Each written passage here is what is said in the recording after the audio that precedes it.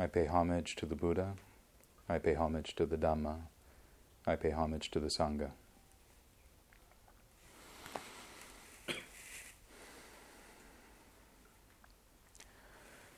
Well, as Venerable Santi was saying, I had a late night last night.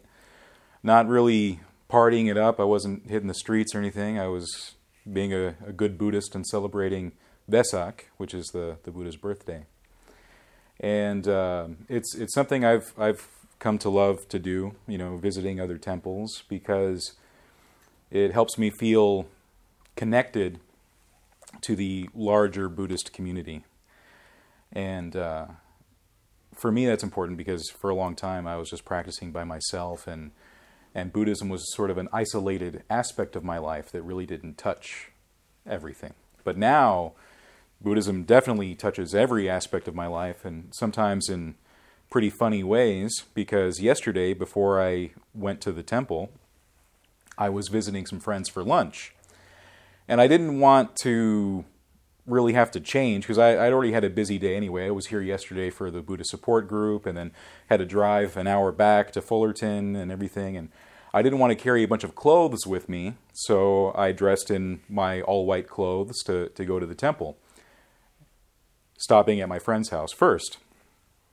And so, they know I'm Buddhist, and they know that, at this point I'm teaching, and they've seen pictures of me in the white, but they haven't actually seen me interact with them at a little, afternoon lunch party dressed in all white. One friend in particular I know relatively well, kind of an acquaintance, and she was curious, what's it like to go and celebrate, at the temple, what is it like? And without really thinking about who the audience was, I just said, well, it's kind of like church except without the Jesus, And they looked confused, and at first it didn't really click as to why, but then I realized that I was talking to a room of ex-Protestants, and I'm an ex-Catholic. And when you know anything about the Catholic Church, that comparison makes way more sense. It's like Mass, and it's like going to Christmas Mass, because it's the birth of, your Savior. Of course, the role of Savior is very different in Buddhism than it is in Christianity. But there's still this deep reverence for this great teacher who's given you all of this wisdom to carry on in your life, and you're celebrating that person's birth. And you go through a lot of chants and a lot of prayers as a group. You're sitting and you're standing, and then you're sitting again and standing again, palms together. You're reciting things that you've all memorized together. For Buddhists, it's the refuge and the precepts. For Catholics, it's the Nicene Creed. So for me, it made total sense to make that comparison. For people who might have gone to Protestant churches growing up, or are still Protestant, that comparison may not fly. I don't even really know what Protestant church is like, but from what I've seen in movies, it's mostly hearing a sermon of some kind, and I don't know. There could be stuff, but there doesn't seem to be the same kind of ritual that you might find going to a traditional Buddhist temple, or even, say, going to a Catholic Mass. A lot of ritual there.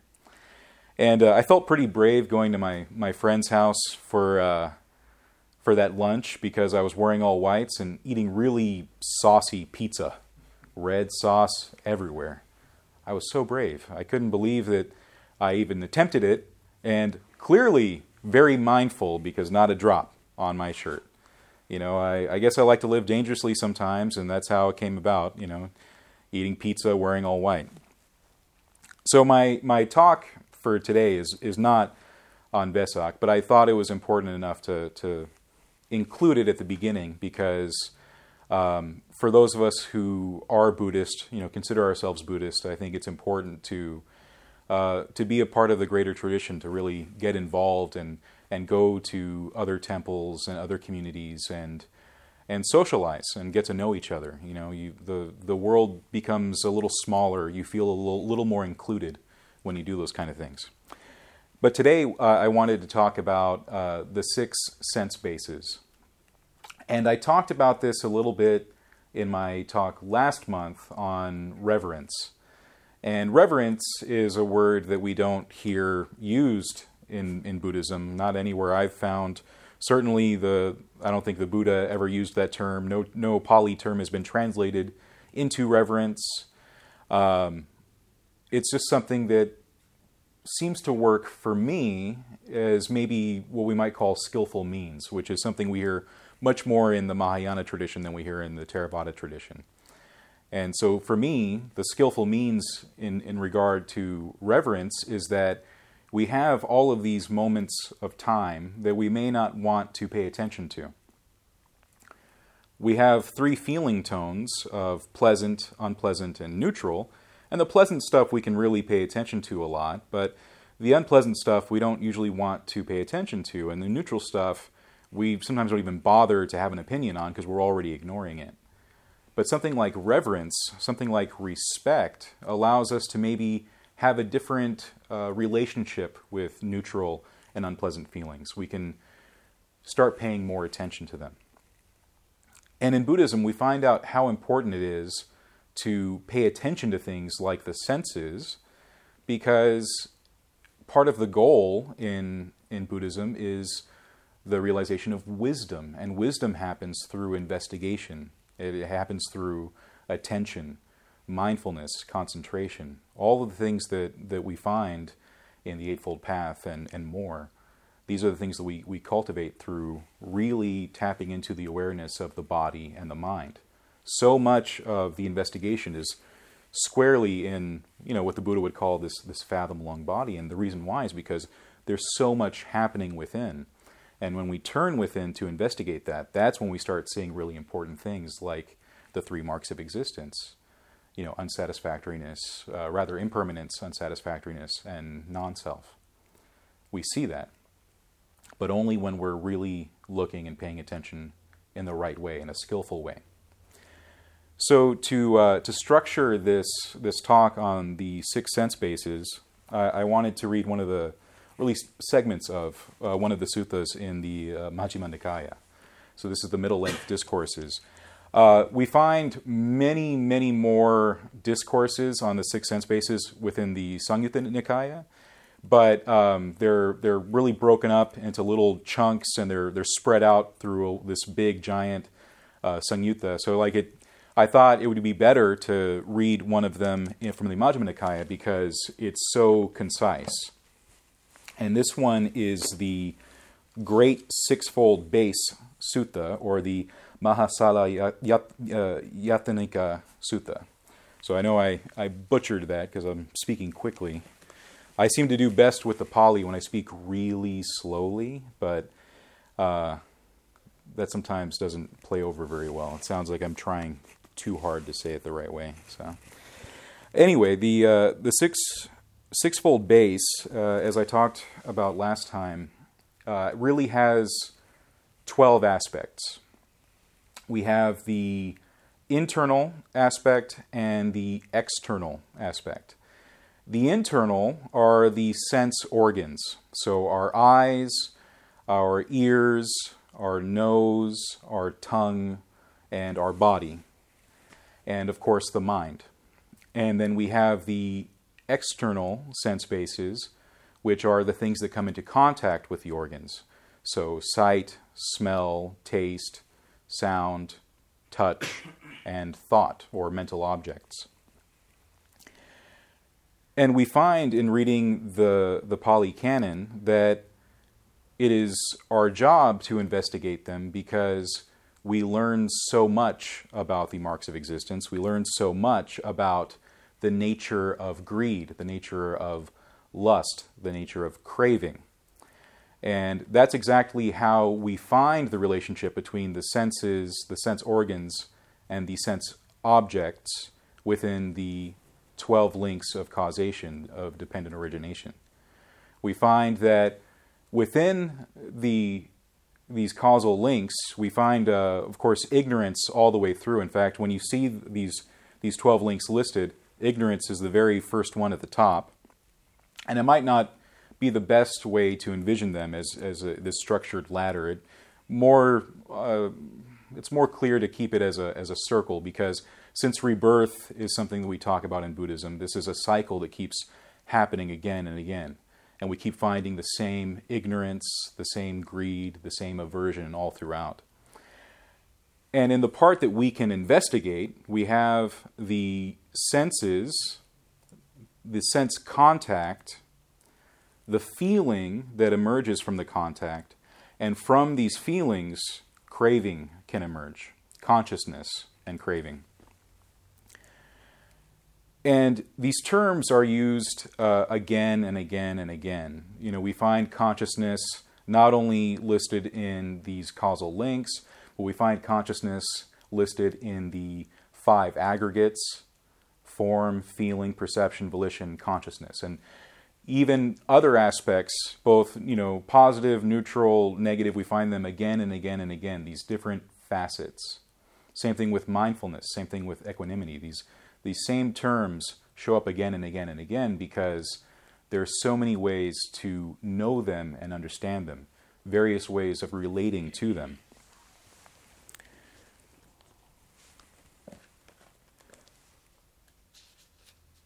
So the Buddha tells us, bhikkhus, when one does not know and see the I as it actually is, when one does not know and see forms as they actually are, when one does not know and see I consciousness as it actually is, and he keeps going on, when we don't see these things as they really are, we abide inflamed by lust, fettered, infatuated, contemplating gratification. Then the 5 aggregates affected by clinging are built up for oneself in the future, and one's cravings, which brings renewal of being, is accompanied by delight and lust, and delights in this and that, increases. One's bodily and mental troubles increase.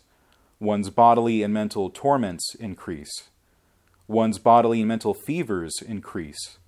And one experiences bodily and mental suffering. But then on the other end of that, we can begin investigating. We can understand the senses and how we perceive them, how we interact with them. We can pierce through and see that we've depended on the senses for our ultimate satisfaction, our ultimate happiness.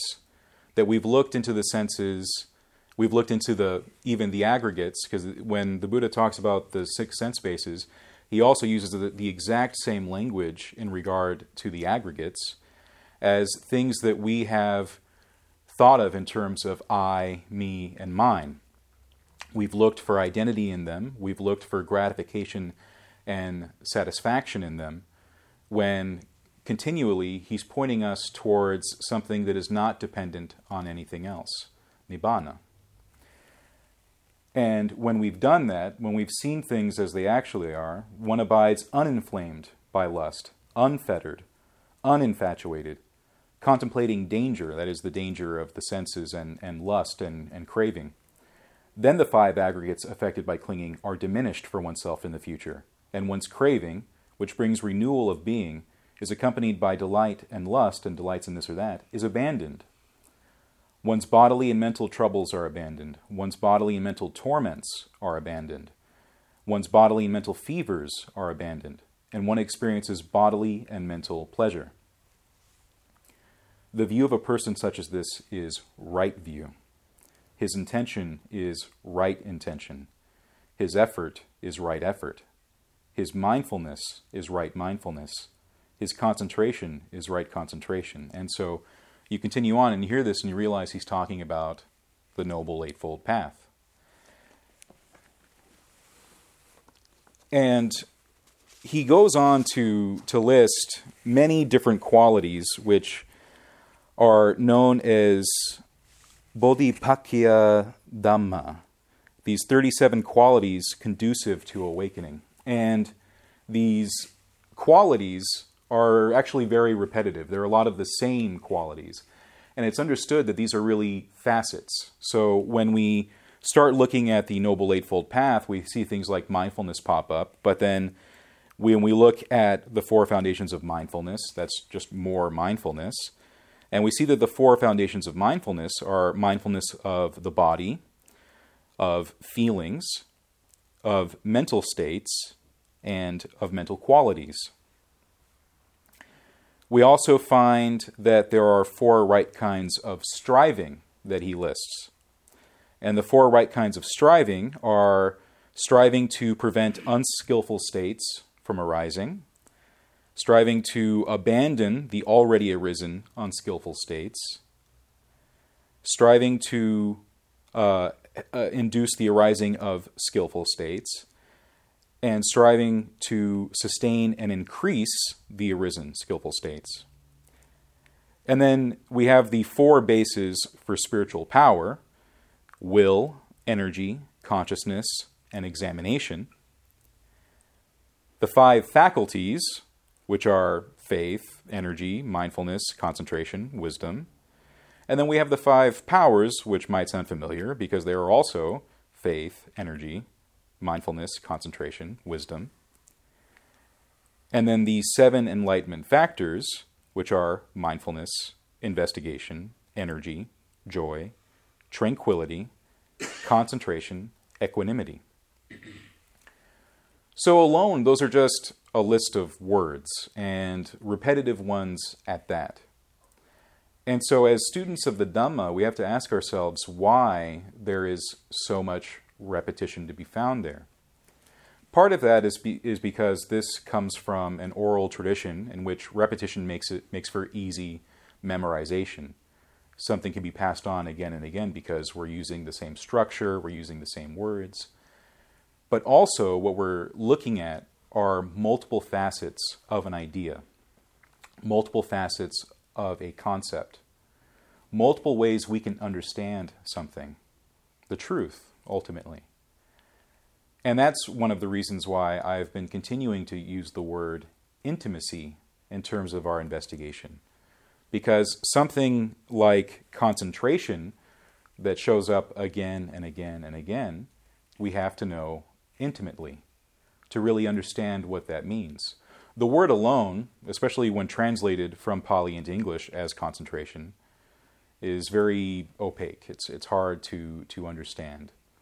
But when we start understanding it as samadhi, when we start looking at this tranquility, collectedness, unification, all the multiple meanings, and then investigate that within our body and mind and see what needs to be unified, what needs to be tranquilized, it starts to make more sense. We see the connections there.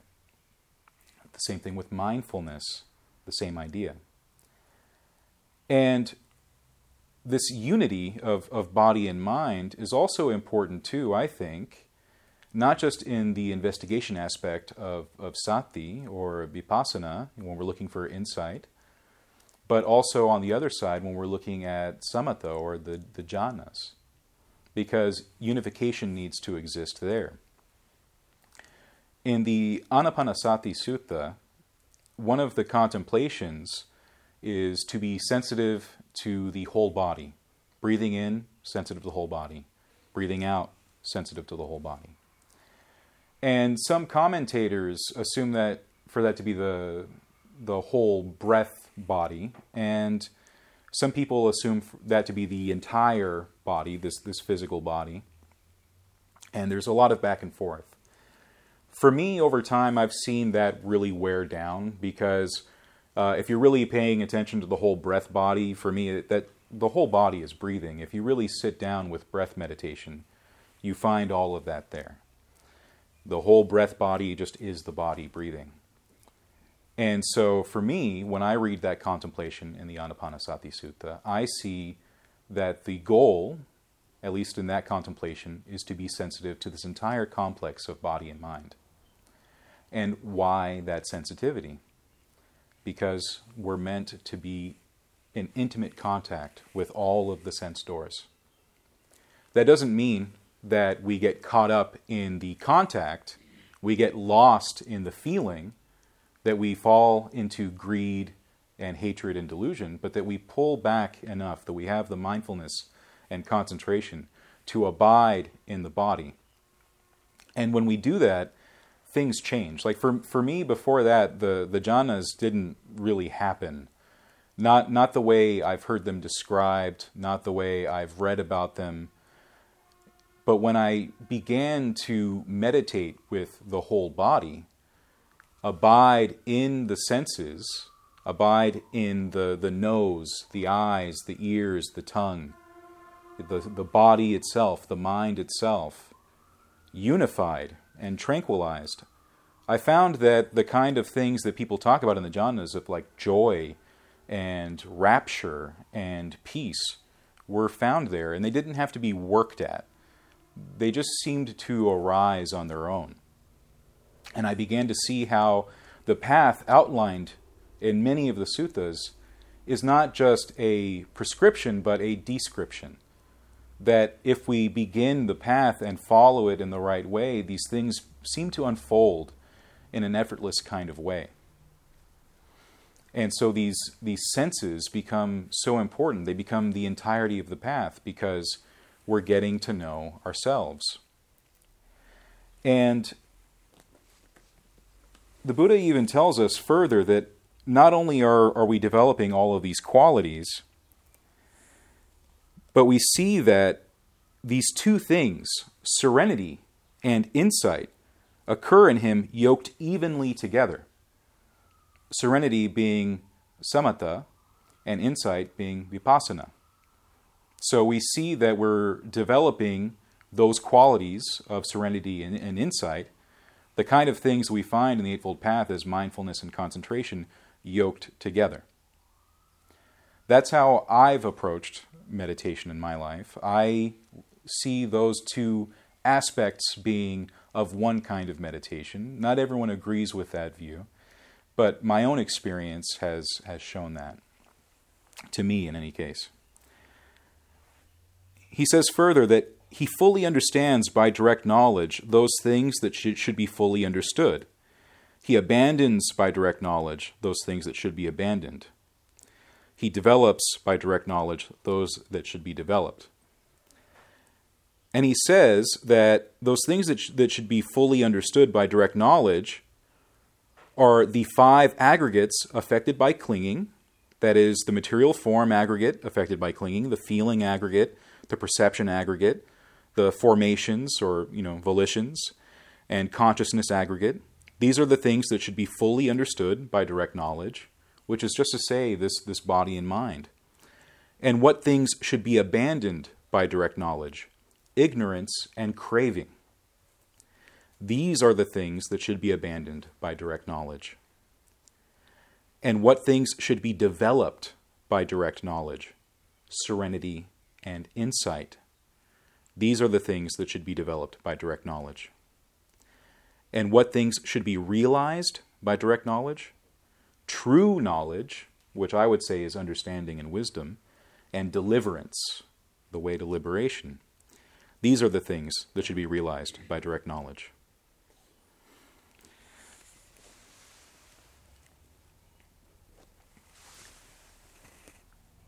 So when I read suttas like this and I try to understand their meaning,